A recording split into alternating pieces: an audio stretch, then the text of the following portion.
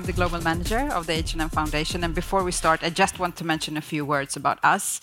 We're a non-profit global foundation that are privately funded by the funders and main owners of H&M, the Stefan Persson family. And the aim of the foundation is to be a catalyst for change, to support programs and solutions and innovations that can contribute to improve people's living conditions globally.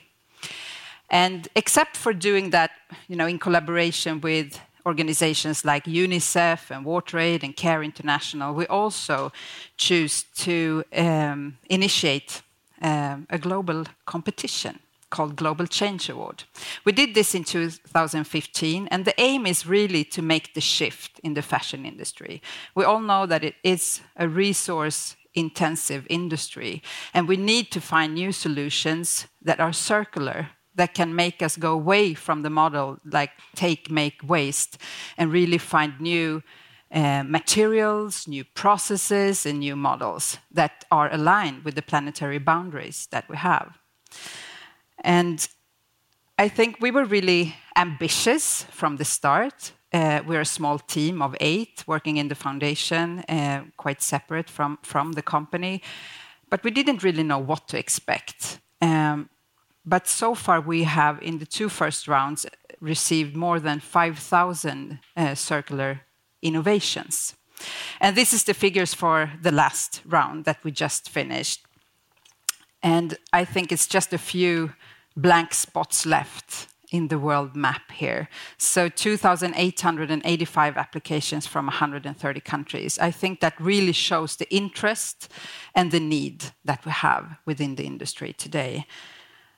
And looking at those figures, we also realize that this is a great database where you can start looking into, what kind of innovations did we see? Where are we going? What's the future of this industry? So together with Accenture, who's one of our partners in this program, the other one is the Royal Institute of Technology here in Stockholm, we started to look into the figures, and we were both very satisfied, but also a bit worried, I would say. Since gender equality is one of our focus areas within the foundation, we were happy to see that a majority of the applications came from women, and that is not always the case when it comes to innovation challenges. So that was really great. However, we could also see that the women tended to grade their ideas and innovations as less market ready than the applications coming from men.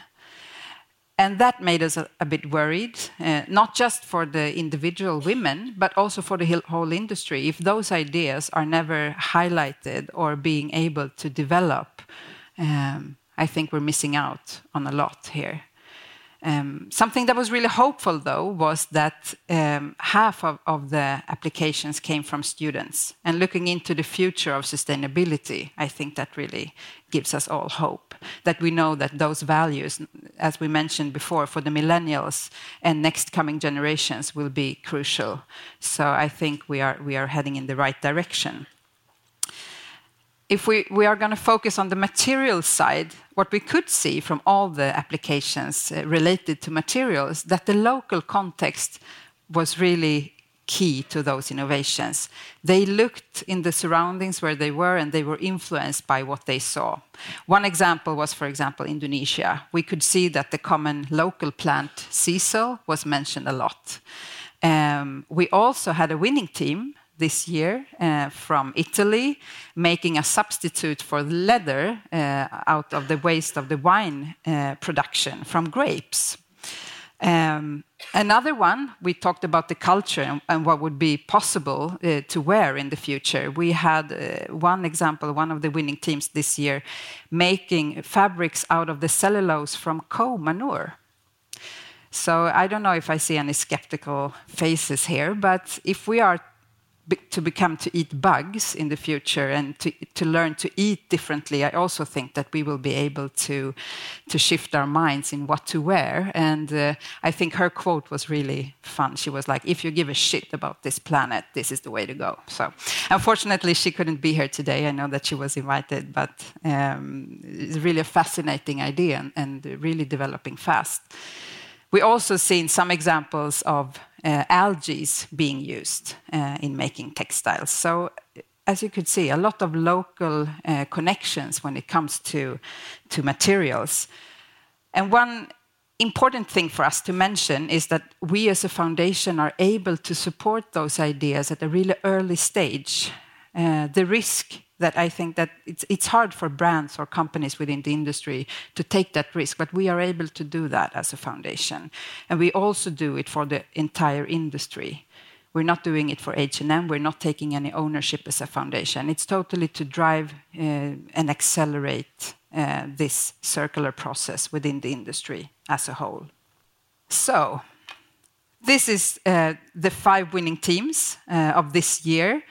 And it's really great to see that they represent 3 continents. And it's really a mix of academia and single entrepreneurs. And what we found out is also that the great solution doesn't necessarily come from our own industry.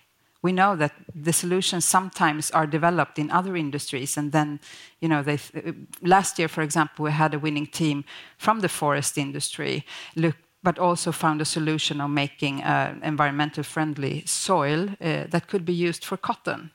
So I think we should really be open-minded, looking, as everyone else had said here earlier today, about new collaborations with different industries and new perspectives. Really important to drive the things forward. Yes, so what does then the winners get? They share a grant of 1 million euro, but more importantly, I would say, is that they access an accelerator program that is provided by us, but also by Accenture and the Royal Institute of Technology.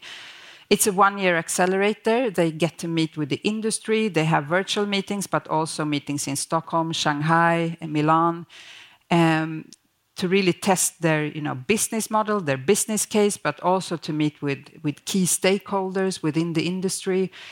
And what they have told us so far, we just finished the first round with the first winners, the first accelerator, and they said that they think that they really speeded up the process with like 5 or 10 years during this year to be able to meet with the industry, to have the validation, to really meet with the right people.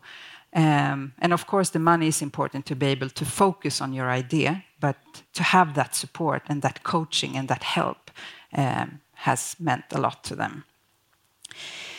So we're launching the 3rd round of the Global Change Award in mid-September. So it's just to start talking in the break now, making new collaborations, new fantastic ideas coming through, and send the applications through. And I hope to see you in the City Hall of Stockholm next spring. Thank you so much.